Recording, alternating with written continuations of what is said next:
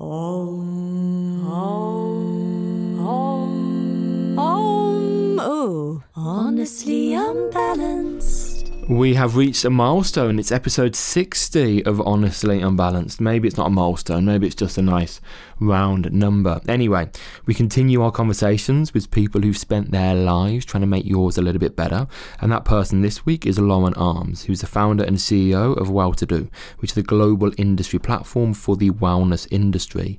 She's also a leading business coach for people in that sector, many of which you might have heard of, like Chloe Brotheridge, who's our guest recently, Dr. Hazel Wallace, Adrian Herbert, and many more. Lauren also hosts the Business of Wellness podcast, and not only is she a coach, but she also features as an industry expert on the BBC series The Apprentice, as well as appearing in The Times, Evening Standard, Cosmopolitan, Grazia, and all over. In our conversation, we chat about the theatre of building an expert brand, the balance between contentment and yearning for more, the challenges of building a successful business, and thoughts on having a 10-year plan. We chat about how success isn't necessarily synonymous with having no problems, and the importance of strategy and mindset work combined, and the energy of money. So lots of good topics. We actually got a lot from this. It was like a little coaching call for ourselves. I'm sure you guys will too. Enjoy. Before you listen, we put a lot of work into making this podcast happen. So please do share it, give us some love, tell your mates, listen to old episodes that perhaps you haven't listened to, like, rate, do all those things. Do all those things for us to be massively appreciated. And as a little gift back to you, of course, we get a little bit of commission too, you can get 10% off Lifeform mats, which are undoubtedly the best mats in the world, with code HUSTLER. And you can get around 37% off everything on the MyProtein website with code The Hustlers. I say 37% off because it kind of changes. Sometimes they have big sales, and this code normally and pretty much always beats the sale. So sometimes you get more than 37% off. Anyway, honestly, enjoy the episode. Unbalanced. And you've got lots of pink and green, which is kind of the colour of our house.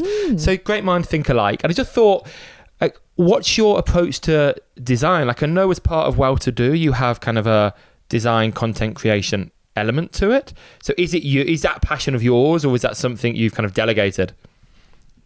That's so funny that you asked that, because I branding for us has always been a little bit thrown together. It's never quite been, and this is probably going to be a theme that comes up more seriously later, but like, I just have ridiculous expectations and standards for everything, and nothing ever kind of hits that. And so even when you say that with my branding, like, that wouldn't be something that I would think someone would be interested in about my brand or the Well2Do brand. But I have outsourced a little bit of it, and I also I do like things to look nice. I think aesthetics is important when it comes to building connection with people. Makes you feel good, and colors and fonts and things do definitely make people feel a certain way. And people don't realize how much there is in fonts, do they? Yeah. You love a font, don't you? I'm quite into fonts. What a loser. But quite into fonts. But people often really underappreciate the power of just a good professional looking website. I've been on lots of people's pages, and they've got a fairly good social media. But then when you convert, you go on their website, things are out of date, links don't work, spelling mistakes. Oh, that bugs me. Like pictures that have been uploaded in really low quality, not coherent across the different channels. So when you work with people, what's your approach to them straight away in terms of creating, I guess, their visual identity? I work with experts primarily, and I talk about the sort of theatre of building an expert brand.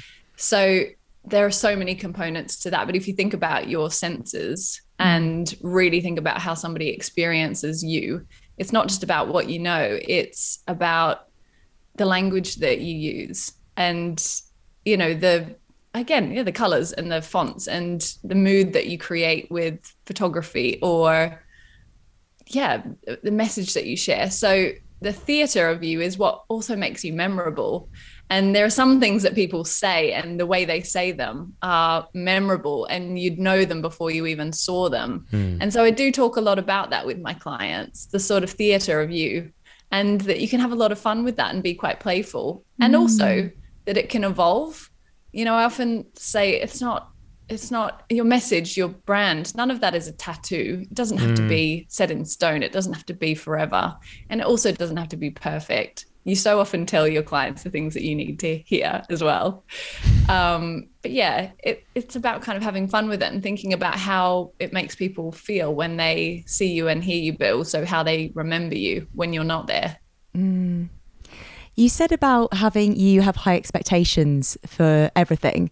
So are you ever satisfied, or do you always feel like you're constantly needing to improve? If I'm honest, Holly, I always feel like I need to improve. It's something I ironically need to work on. I think it's just embedded in my personality that I just always want to be better. And I'm a voracious learner. I love learning new things. I love reading. I love finding out more about things. I think there's endless potential for expanded knowledge, and that only benefit, like the kind of mission for me around the work I do, or like why I do what I do, is because I love learning and then I love teaching it. So it's part of my job to learn more, but it's also, I guess, ingrained in me to always see the potential to be better, to have more, to do more, to, and that, I guess that manifests in lots of different ways. It can manifest in a sort of negative way sometimes of, beating myself up and not being content with where I am and who I am and what I have. And I guess it's about finding that balance, isn't it? Of finding contentment in where you are right now, but also yearning for more. I guess it's an interesting paradox. Yeah. That's Santosha in yoga, isn't it? It's knowing that there's always inner contentment and joy, and not using your external goals for happiness, as in, once you get there, I'm going to be happy. It's knowing that you already have that contentment inside, but then wanting more is just a natural part of being a human, isn't it?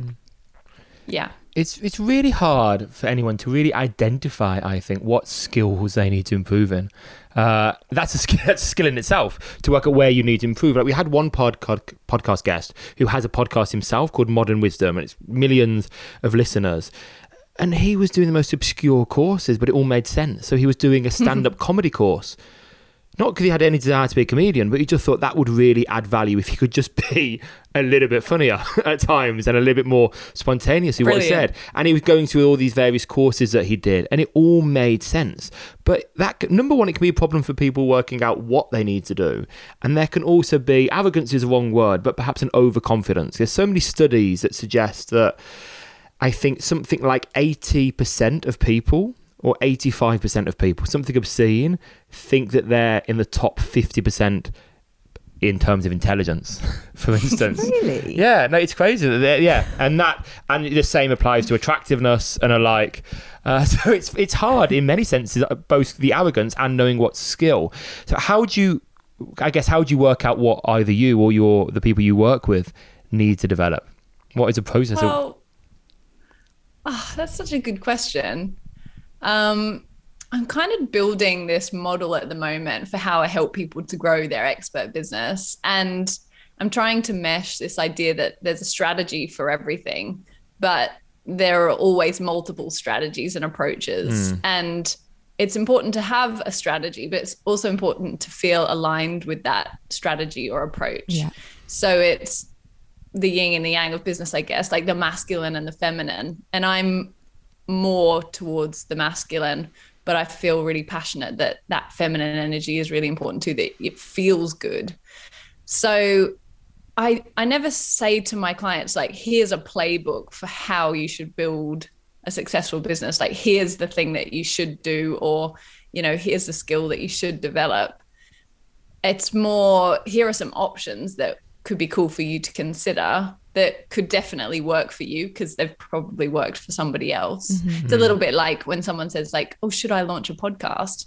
And it's like, well, do you want to launch a podcast? Like, do you like having conversations with people? Are you comfortable on camera? Do you have the time to invest in it? Are you motivated to not just do 10 episodes and then fall off the face of the earth? Because it's something like, I heard some crazy statistic that, like, 97% of podcasts never get past 10 episodes. And I think it's 1% make it past, I think another number, maybe it's 100 or something. Oh my gosh. It's a tiny percentage, yeah. Wow. Right. So actually it's about, deciding what you want to invest your time in that feels good for you and then being consistent with it. So I guess kind of going back to your question, I've been learning loads about human design. And for me, part of my human design is this energy of experimentation. So when I've kind of invested time in something and it's ended up feeling like a waste of time, what I'm learning is actually it never was. So even if I did a course and it didn't feel useful, or actually it wasn't what I expected, or I launched a product, or whatever it might have been, and it didn't work out, I now recognize that actually it was all part of the journey. It was really important for me to experiment and to embrace kind of trial and error approach to get where I am right now. And I guess with that in mind, I'd probably share the same approach with my clients. Like, what's the worst that could happen? You figure out that it wasn't for you, or that it wasn't that useful, or that it wasn't the best use of time. But it's all about kind of having fun and enjoying the process, and then figuring out what the learning was from it. And how did you decide to even get down this path of helping experts? 'Cause it's not your initial background, was it? You saw a gap in the market many years ago, 2014 or so. Yeah. And then how did you decide to help people in this sense? It has kind of been like connecting the dots, like that Steve Jobs thing. You look back and you think, oh, okay, that's how we got here.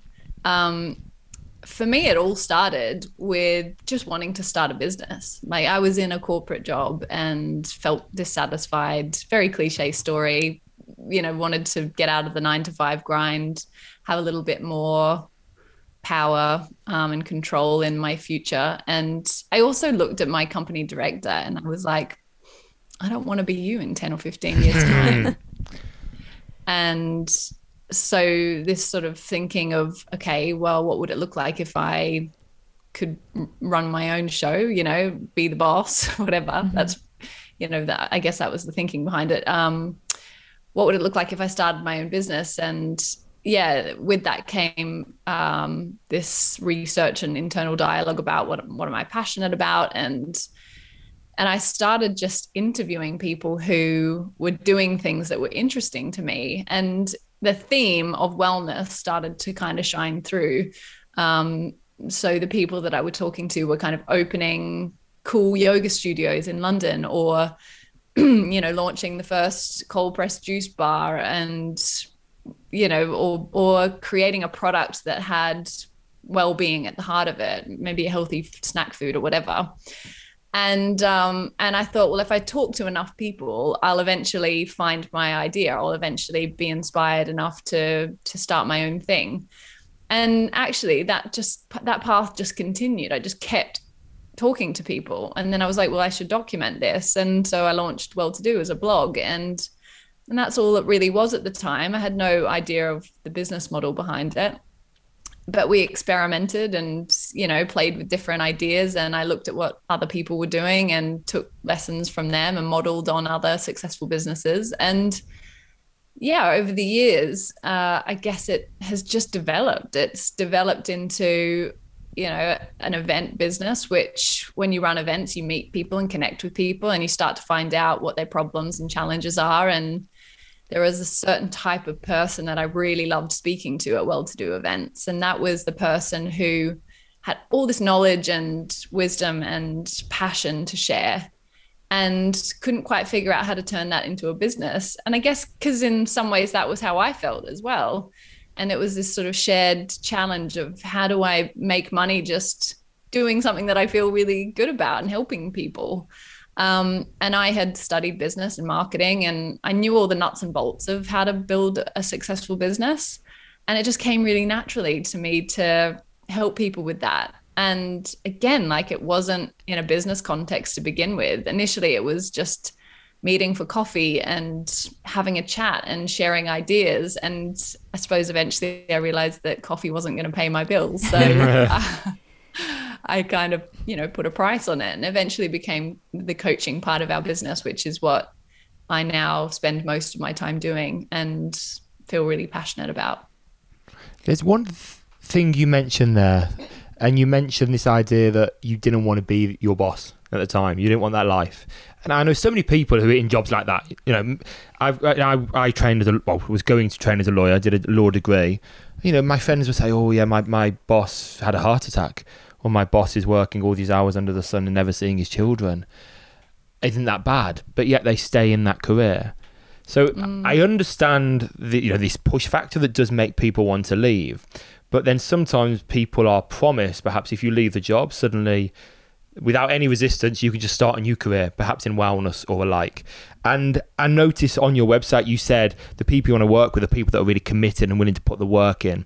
Do you think sometimes there is, in any way, kind of a naivety, perhaps, drawn by some elements of the kind of courses you see out there where, generate a 6-figure income in 1 month by joining this course, or 60 seconds. Yeah, there is a naivety about people thinking, okay, oh God, I'd need to leave this career. I've been persuaded to. I'm just going to fall into a new successful career as a yoga teacher or business owner or alike. It's a hard balance there, isn't there? Mm. Yeah. And look, I think it's because sometimes you listen to success stories, and if I'm honest, if I'm talking about how I got to where I am, it's so easy to gloss over the messy stuff. Because really, who wants to reflect on the moments where you ran out of money, or you cried, daily for a month because you couldn't figure out how to make it work? And so if you're looking for inspiration and motivation to leave your job, and you hear someone talk about how, they built a successful business in 20 minutes, because they've glossed over the challenging parts. Maybe there is a naivety, but I've interviewed lots and lots and lots and lots of successful entrepreneurs over the years. And most of them, a lot of them actually attribute their success to their naivety. Oh, really? They sort of say if I'd known how hard it was going to be, I may not have done it. Yeah. The first person that springs to mind is the guy who founded Ella's Kitchen. Mm-hmm. And which is that those toddler food pouches, organic food pouches. And, he sold his family home. He had 2 young kids, 1 young kid at the time, who was Ella. He named the business after. They sold their family home, moved in with the in-laws or something, because he was so determined to start the business, put everything on the line. And it wasn't an immediate success. It took years of hustle and hard work and grit. And then he sold it for multi-hundreds of millions of pounds, whatever it was. And so, an amazing outcome, and so worth it for him. He built this incredible business. But he sort of said to me, if I'd known how hard it was going to be and the toll it would kind of take on me, maybe I wouldn't have done it. So entrepreneurship is hard. It's hard. It takes commitment, and it takes getting comfortable with failure and just getting comfortable with being uncomfortable. And 2 things, firstly, some people might not be cut out for that. Mm-hmm. But I would always say at least give it a go, because you wouldn't want to die knowing that you didn't try. And, secondly, maybe that naivety is sometimes a good thing. There are different ways of doing it. I quit my job with total reckless abandon. I had no savings and nothing to no real business plan either. But that doesn't mean that's the approach that everyone should take. We sometimes teach in our careers course this idea of a kind of portfolio career, or a bridging job, for example, where, okay, let's say you want to become a yoga teacher, and you're stuck in a busy corporate job that doesn't afford you any time. Is there some kind of part-time bridging job that you could take to help you take those first steps and make that initial foundation, get that initial foundational piece established? So there's lots of ways of doing it. I guess it depends on your appetite for risk and how well you function under pressure. What would you say, if you don't mind sharing, some of your greatest challenges have been through creating your business? Oh, golly, there have been so many. I think that you're always your own worst enemy. So it's been mainly the kind of inner journey of building your confidence, building a sense of, trust in your ability to make good decisions along the way. And you've got to make some wrong decisions and mess up along the way too. And I've done plenty of that. I think initially, again, in retrospect, and the benefit of hindsight is wonderful. I started my business with too much of a business brain. So I was looking for like gaps in the market, and I wanted to do things that other people hadn't done before. And I wanted to kind of build something quite successful quite quickly. And some of that was to the detriment of me actually feeling really aligned and excited about what we were doing. It was sort of, again, maybe that more masculine approach to business, like what's going to make us money, what's going to enable me to have a team and an office and tick all those boxes of like what appears to be a successful business. And yeah, like we achieved those things. But I think more recently, and I think it's really shifted since my husband and I had our little boy. And by the way, for your listeners, Jamie left his corporate job three years ago to work with me in the business. So we now work together as well. And I think that's changed things, because now we think of our business as less about what should we do to make it a successful business in inverted commas in the minds of somebody else, and more how does our business enable us to create the life that we want to live and give us the freedom that we want to have and enable us to work the hours that we want to work and not every hour under the sun in order to, again, be a certain type of successful business. That's such a powerful exercise, I think, that everyone should kind of embark on, like working out. If you like, not a 10-year plan, but what does your life look like in 10 years? If nothing got in the way, if you were guaranteed success in everything you did, what would your life look like? What would you be wearing? What dogs would you have? Would you have children? What would your house look like? All those things. And how would you be spending your time? And that framing, I think, can really change what you aspire to have. Because I think a lot of people think we just see, as you say, money and external validation of what society labels success. But a lot of what we enjoy now is walks. Like I want to live a life where I go on more. And outside is free. More walks, yeah. Exactly. The best things are free, aren't they? Yeah. That can be really, I'd love to know, actually, because you talk about how you're more in your masculine energy rather than the feminine. So was there a point that you realised the importance of the feminine in business, and how do you implement that in what you do now? And do you find it hard? Yeah. I made friends with people who were really strong in that space. Yeah. And as an example, I know you guys know Phoebe Oh, Greenacre. I love Phoebe. She only has wonderful things to say about you, Holly. Oh. She fucking hates me. Yeah, she's great.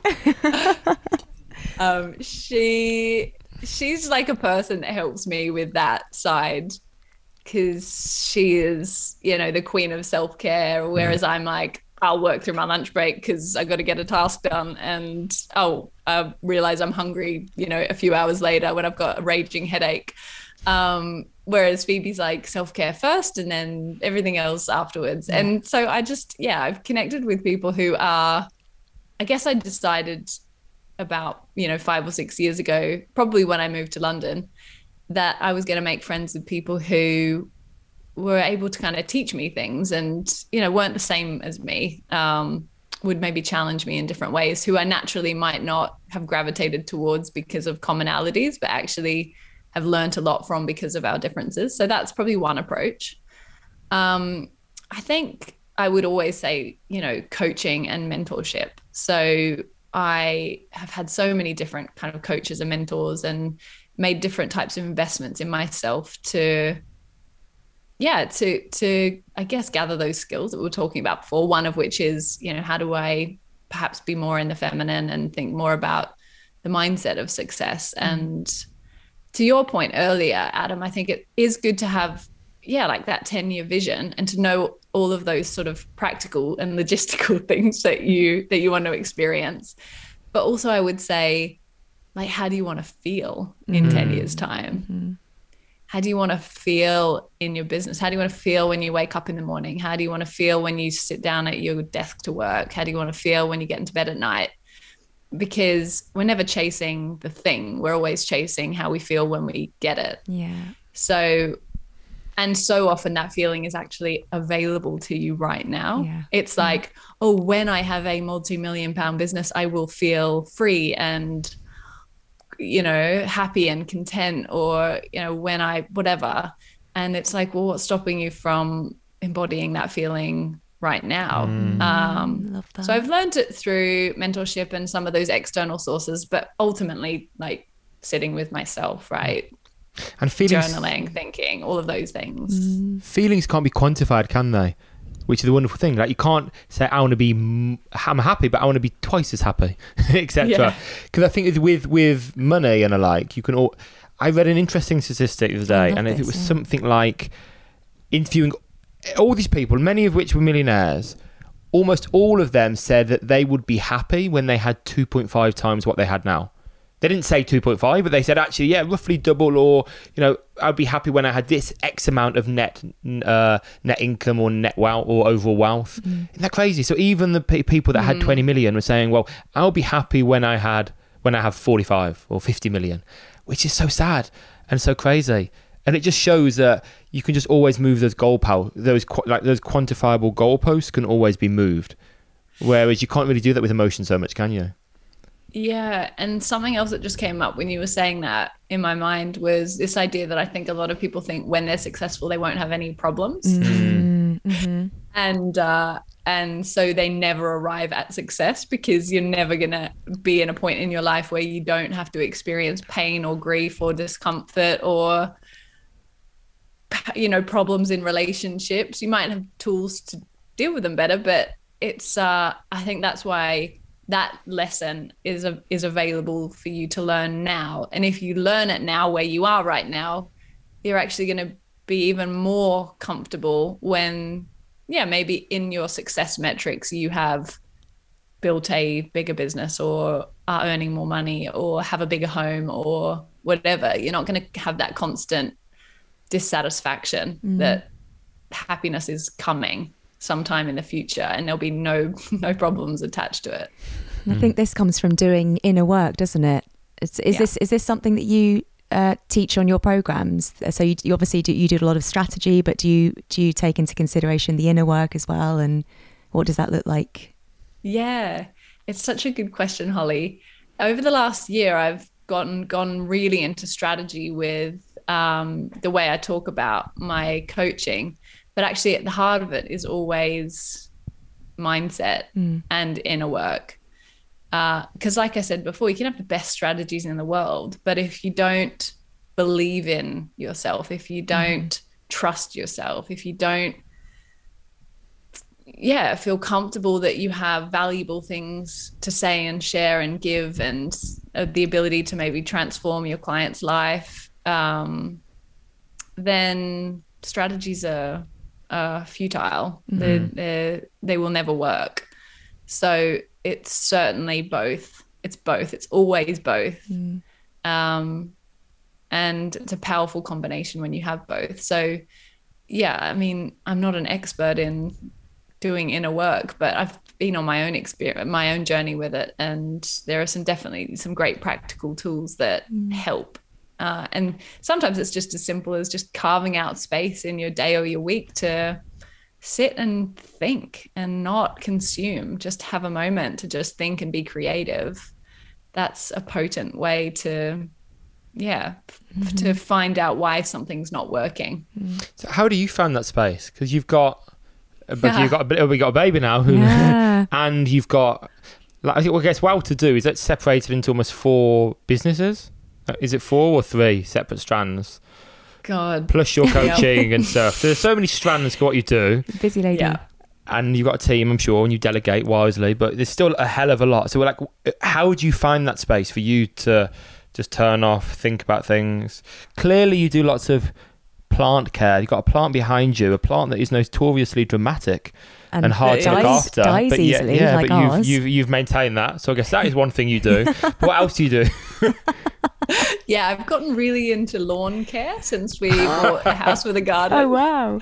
I know. I've subscribed to this website called Lawnsmith. Highly recommend it if you'll love you're that. interested Lawnsmith. in improving your grass. You get like a monthly update with like the things you need to be thinking about to care for your grass. I like that. So, weekends I spend putting ferrous sulfate on worm casts. And anyway, Whatever floats your boat. how do I find time? Like one thing that I decided when I was pregnant with our little boy Lockie was I wasn't going to shy away from asking for help. So for some reason I had this, I think it's because it's this modern day pressure, particularly on women, to be superwoman. Yeah. And I'll speak because I am a woman as from that perspective, that, there's some kind of heroism in, being able to run a successful business and be a mom and blah, blah, blah, blah. And actually I have a village around me. So right now, while we're recording this, Lockie's with a nanny. So we have a nanny come Monday to Thursday, 5 hours a day, so that Jamie and I can work, because I didn't have the luxury of having maternity leave. And I don't necessarily say that as a negative thing. I really like the work that I do. So I wanted to be able to do that. I also wanted to be able to have time to myself, not because I don't love spending time with him and want to be with him every waking hour, but actually lots of people I know who do spend every waking hour with a baby are feeling totally insane and completely exhausted. So when I am present with him, I'm super present and my best self.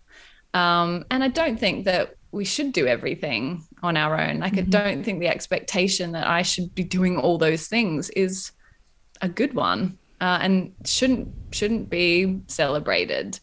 So how do I find time? I guess I prioritize it. How do you find time for anything? You prioritize it. Most people who say they don't have time for something could make time if it was important enough. Yeah. Like it's like you have a conversation with someone and they say, I'm so busy. And then like 10 minutes later, they're asking you whether you've seen the latest series of Selling Sunset. Love Island or whatever, and that, I'm not saying that with any disrespect. It's just like, okay, well, that could be time that you could spend doing that thing that you said you didn't have time for. And it's so hard. It can be hard for people to really arrange their time, can't it? And like work out calendars, and people avoid it at all costs. So do you have any particular strategies? Like, do you actually schedule things in and say, this is my time, this is lawn care time, 2 o'clock to 2:15 is lawn care time? Yes, I do. If it's not scheduled, it's not happening. Like, I'm the kind of person who, like, if you guys said, oh, what are you up to on the weekend? I'd have to like quickly consult my calendar. Yeah. Because like I am a busy person, and I never like using that word in like a martyr kind of way. I'm so busy, but like I do like doing a lot of things, and I am juggling a lot of different things, and that's the way I like it. But yeah, I mean, I have to be quite organized, and like Jamie and I have a shared calendar, and everything goes into it, right down to, who's looking after Lockie and who's working and who's, his whole like nap schedule and feeding schedule is in our Google Calendar. My Google Calendar looks like, a rave party. It's pretty intense, but it works for us because then we know what's happening. And do you encounter, I'm sure you do, lots of clients find it very hard to value their time and allocate their time? Well, of course, time is a finite resource, and with every other finite resource, we're very considerate, but with time, we're not. And they actually spend their time with the best intentions in the wrong places. So, for instance, maybe I have an example of this where, I know in theory I could make far more revenue staying at home pretty much and doing more online stuff, yet I choose to go to London and go from class and travel for an hour and a half to the next class, roughly, and then the next class, which is actually probably a bad use of time. Of course, there are other benefits to it. I love seeing people and I love connecting with students. But on that general topic, you said, how would you work with your clients to make the most of their time and allocate it wisely, even if they have the best intentions? Oh, well, that's such a hard question, Adam, because like if you were saying to me, how should I better use my time? But I said to you, okay, well, if you wanted to make more revenue, you should be at home doing online stuff. And then you did that and you felt really isolated and unhappy and you really missed being with people. It would have been a trade-off that wasn't worth making. So for any time spent on one thing, there's an opportunity cost, right? There's something else that didn't get to be done. So if you came to me and you said, my priority is to make more money, then, okay, we'd build a plan around how to use your time to make more money in your business. But no one does that. No one says that to me. They're always wanting to achieve a certain goal in the context of also enjoying their life. So it's a little bit like if you've ever read The 4-Hour Workweek by Tim Ferriss, which is, you know, a best-selling book for a reason. Ahead of its time, wasn't it? Yeah. But it's like craft the life that you want first and then reverse engineer everything else from there. So actually, do you need to be working a crazy 40, 50 hour week? Or if you worked less, could you still do all the things that you wanted to? Even if you were making less money, whatever, it's a trade-off. But I guess to answer your question, it's kind of that exercise of, have you ever heard that analogy of kind of you take a glass jar and you put the big rocks in first, and then, you know, that's how I would encourage somebody to do it, is actually start with a clean slate and put the big important things in first, decide what they are and put them in first, and then take your second list of priorities and put them in around, and just be more organized. And I'll caveat by saying I'm not actually a very organized person. I can organize myself, but I don't enjoy doing it. So I outsource that. Like I have a virtual assistant who every Thursday at 12:30, we get on a 10-minute call, her and Jamie and I, and we organize our schedule for the next week. So she's like, okay, what are the things you need to get done? What are the things that are happening in your personal life that you want to prioritize? When are you exercising? Who's looking after Lockie? And we map it all out in the calendar, so we all feel good about what's happening next week. So there's an exercise there in just planning and finding time to plan, but also just prioritizing, asking like what's important and putting that in first. You said a minute ago that no one's ever said to you, yeah, I just want to make money, that's all I want. It made me think, have you ever said no to a client? Like someone who says to you, I want to make money, I don't care if it affects the environment or other people, I just want to make money and get a big, massive house. And have you had to say no to anyone? Like, we're not going to be a fit. Yeah. I have said no to clients, and I don't think it's been as obvious as that, but you get a feeling sometimes that it's not going to be a good fit. Yeah. But I think naturally, because I do work with clients who are in the wellness industry in some way, it's like 99.9% of the time, they're just really good people who have such a big heart and big mission, and everything is kind of it's actually generally the opposite. It's like, I want to do it for free. And I'm like, well, you need to charge more, because otherwise you're not going to be able to have the impact that you want to. So no, not necessarily specifically on that grounds, but the bigger problem is usually at the other end of the spectrum.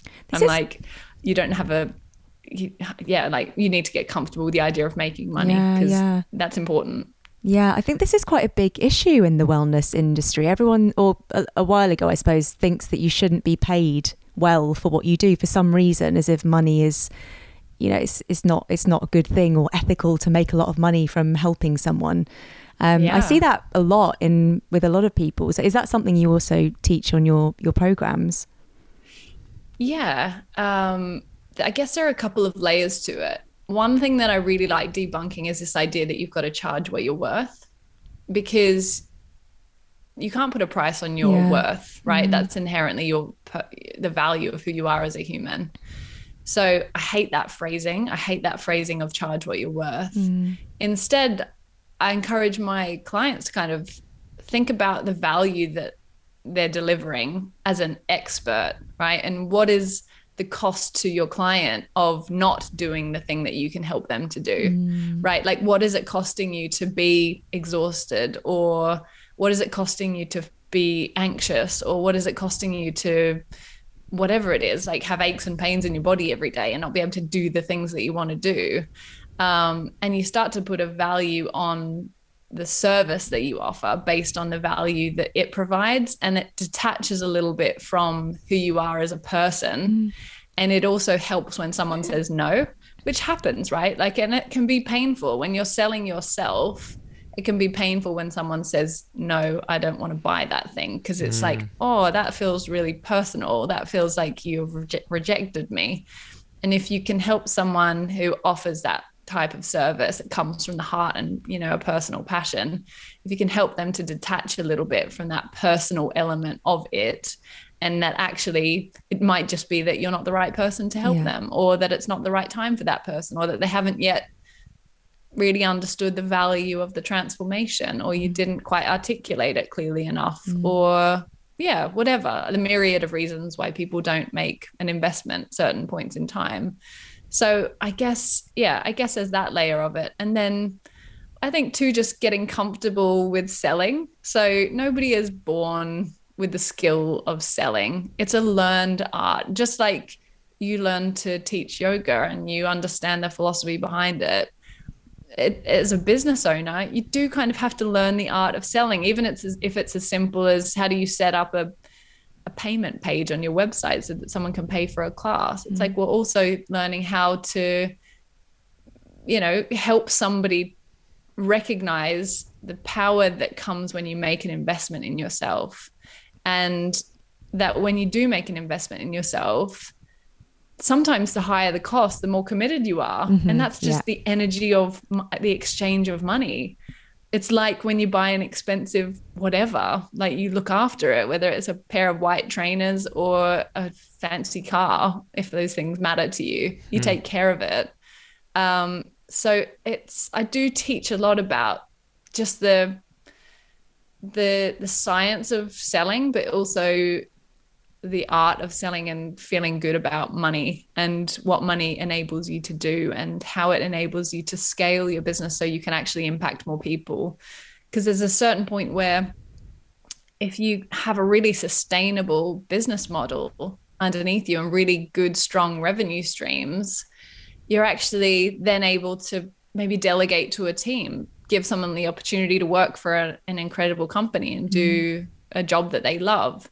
You're also able to maybe create more free resources because you've got the capacity to within your organization, so that there's a sort of ascension model within your service, that there's some free stuff that people can utilize or tap into. And there's also some paid stuff that if someone wants to make that investment and is ready to, they can. So yeah, I love all that stuff. And pricing is so hard, isn't it? In so many ways. And I think I've seen a lot of people really undervalue kind of what they do, partly because, and I get this sometimes, when brands approach me and ask me to quote for something, like I really want that money, especially over the last 2 years. I had no government support and all the brand stuff was great revenue. It's like, I really want that work, but I don't want to undervalue. So it's that hard. Like, do I just put an amount? Do I try and pull it out of them first and say, what is your budget? It can be it can be super, super, super challenging. But then equally, there seems to be an insurgence of people, even in the wellness industry, that overcharge and have that confidence to say, you know what, I'm going to charge an obscene amount of money for what I do. But somehow people sign up for it, even though they might not have the much experience, etc. People do sign up for it because perhaps they're seeing the perceived value of it because it is so expensive. And that's it. There's just a varied perception of money. And it's sort of like someone might say that having an expensive car is such a waste of money, but if you're super passionate about cars, then that makes sense to you. So you know, it's a perception of the value of money, and money at the end of the day is just like paper and coins and numbers. It's the meaning that you attach to it, like anything that makes it. Yeah. And this is kind of counter to what I would normally say about money, but you talk about an expensive car there. When you buy an expensive car like that, maybe it's because you love cars. Maybe it's because you really admire the art. But actually, you're funding so many jobs through the purchase of that car. The job of the designer, the job of the people marketing it. You know, you are giving money back. It's not like you are just taking from the world. And we put some photos up about our wedding. So maybe this is not when the wedding happened, but our wedding looked, dare I say so, like quite spectacular. Like it was an Italian wedding. We had an amazing photographer, etc. So middle of COVID, I put, it was our anniversary, we put some weddings up, and then this person really laid into us saying, you should be ashamed of yourself, you teach yoga and you spend all that money on the wedding, and yada, yada, yada. Delete. And, I deleted it. Yeah. Bye. I don't know. This is not a forum for debate. It's just done. So no conversation there. But I thought, well, actually, in that sense, with money, what we're doing there is I was making an income for all the people that were cooking for us, that were serving us. I was allowing the family, the small family that owned their kind of old rundown castle to survive. You're supporting a community, and that's just how society works. So there is nothing shameful for either investing lots of money in yourself or a thing or a course. That's kind of what makes a world go round, in a sense. There has to be value exchange, and through buying something big, you might be giving a disproportionate amount to a big company and the CEOs, but you are also making a job for all of those other people as well. Yeah, and it's not really your job or a good use of your energy to decide, even if you do give it to a big company and it goes to the CEO, like what he or she does with that money. Like there's just so much attached to the idea of money that I think really becomes quite a waste of energy and emotional resource for most people. Like financial stress is the biggest stress that people experience in their lives. Financial stress is like the number one stressor. And I think most of the time it's unnecessary stress and worry. And you've said a lot that you have quite a kind of some sort of masculine energy in your approach, kind of emphasised by the two rocks as bookmarks behind you. Two boulders. Not bookmarks. What's it called? Not bookmarks. What's the phrase? Bookends. But yeah, looking at the people you've worked with, it's mainly women actually. I think I clocked one guy on that long list. I kept kind of scrolling down. And why do you think that is? Is it because there are less men in the wellness industry, or is it men don't feel they need coaching sometimes, or is it because your vibe generally attracts more females? What's your thoughts on that? No, I think it's probably all of what you just said. Like if I was to answer that question, it would be maybe it's just a feeling of like-mindedness. You just tend to attract people who are like you, who are doing things like you, who resonate with you. Especially when it comes to a coach, like it's quite an intimate, close space where you're inevitably going to feel quite vulnerable, and you're asking for somebody to support. You also tend to choose a coach based on some aspect of them that you'd like to model or learn from. So there's an aspect of that. But it's funny because I've never said I work with women. Like I work with female entrepreneurs, so occasionally I have worked with male clients and have really enjoyed it. But I don't know, Adam. No, it's just are you looking for a coach? No, I'm just kidding. No, but it was just interesting kind of seeing the list. And actually it is interesting how people decide who their coach will be, because I've got kind of a coaching mentoring course, and most of the people that are applying are females. Maybe it's the yoga industry, but yoga practitioners and teachers tend to be more female, so maybe that is a factor. Remember when I was going through lots years ago, and my father passed away and stuff, and I was choosing a psychotherapist, and like how I chose that, I didn't want to be a woman, because I spent my whole life kind of around women, like sisters and mom, and if it was an older woman, I'd treat it more like my mother or something, or sister. If it was a younger woman, it's more likely, like I was single at the time, maybe they were the thing in my head.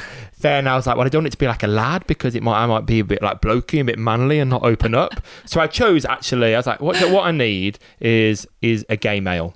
That's who I need as a psychotherapist. And it worked wonderfully. That's Actually, so a lot of not my what I was closest, a lot of my close friends as well are gay males, and and it's just interesting, isn't it? How you decide who you want to work with on that level. Like, how do you think most of the people that you have worked with decided on you? Oh, such a good question. I got distracted by the thought that I have the same criteria for a hairdresser. I think gay men are great hairdressers. Yes. Standard. I think Tony Robbins talks about this idea of modeling. And if you want to get somewhere faster, then you'd get there on your own, model yourself on somebody who's already arrived, who's already succeeded in that. So yeah, I guess it's the values that I communicate. It's the lifestyle that I share. It's funny because I haven't been super visible on social media myself until the last sort of 6 months. And I have a sort of marketing team that are helping me. And we have been having these conversations, like finding that balance of being aspirational and for me also being humble in success, because I think sometimes people are attracted to a coach because they are living the life that they want to live. So by virtue of that, as a coach, perhaps you have to show more of that life. You have to show the behind the scenes and how it feels and what you have that maybe someone else doesn't have. But there's an uncomfortability around that for me that I am still navigating. Shitty nappies was what you demonstrated. Yeah, I think you need to rework that one. It's like, but that's the thing. I think you feel like you've got to throw in like some of the messiness as well to kind of remind people that, well, I might like drive this car or live in this house or whatever, but also I have shit on my hands. Yeah, that's such an interesting. I'm a real person. The idea of obviously. When people look at social media and choose someone for aspiration, we always have to acknowledge, of course, as well that what we're seeing is the whole adage of it's a highlight reel, etc. We're not, but also we have to that Tony Robbins approach. I love like modeling yourself on someone who's done it, but at the same time, there's lots that we don't know about that person that we might be modeling on. We don't know if they've got a very wealthy partner or their parent has like connections to global companies that will sell the product that they created. So they're all great things, but it's always trying to play devil's advocate with yourself, isn't it? And work out, well, actually, both sides of the story. Yeah, absolutely. And I think that's where this kind of idea that I've been thinking about recently is learn from mentors and teachers and books and podcasts and all those things, and then learn the self-awareness that is needed to be really decisive about what you want to then implement or take from what you've learned. So it's like this 2-step approach: learn and digest and listen and absorb information, but also create that inner strength, or learn how to tap into your intuition and your inner sense of decisiveness to say, yeah, that makes a lot of sense, but something doesn't feel right about that for me. And maybe I need to take pieces from different, resource pools to create a strategy for my life that is actually going to feel good for me, and then implement it and see how that feels. And if it feels good, keep doing it, start that habit stacking process. All of that. And then maybe optimize and in self-reflection improve, and then go back to the start and do that all again.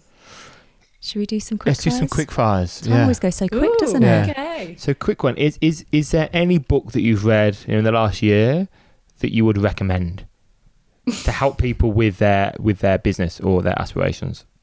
Okay, to help with their business. I didn't read it in the last year, but a book that I love is a book by a guy called Gay Hendricks called The Big Leap. The Big Leap. Gay, is it G-A-Y-E? Just G-A-Y. Just Gay Hendricks. What is one thing that you wish you'd known when you were starting your business? That it's more important for it to feel good than it is for it to look good. Love that. Where do most people go wrong in their lawn care?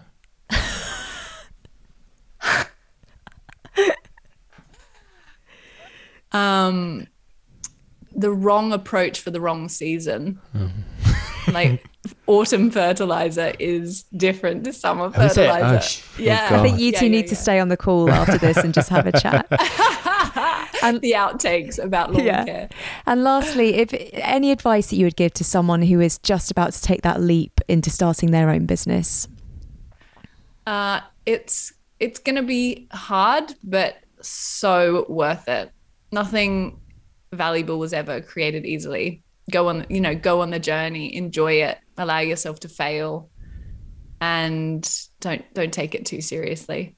Oh, I love that. And now the chance, I guess, to talk about what you have out there at the moment, what people should engage with. I guess there's a lot, but anything kind of immediately that you would refer people to, or social medias, etc. Yeah, I mean, come and connect with me on Instagram. It's Lauren Arms, super simple. Perhaps if you're listening and you're somebody who has a business that is built on your expertise and knowledge, and you want to share that and create something successful and sustainable and a legacy, I run a 10-week program called The Expert Vantage, which helps you to, I guess, understand the science of building a business when you already know the art of your expertise. And I think that's probably a nice place to start. I just love to connect with your listeners. I'm sure it's an incredible group of people, and I just feel really privileged to have been part of the conversation. It's been lovely. So lovely to chat. Thank you for coming on. Yeah, thank you so much. Thanks for having me. Honestly Unbalanced.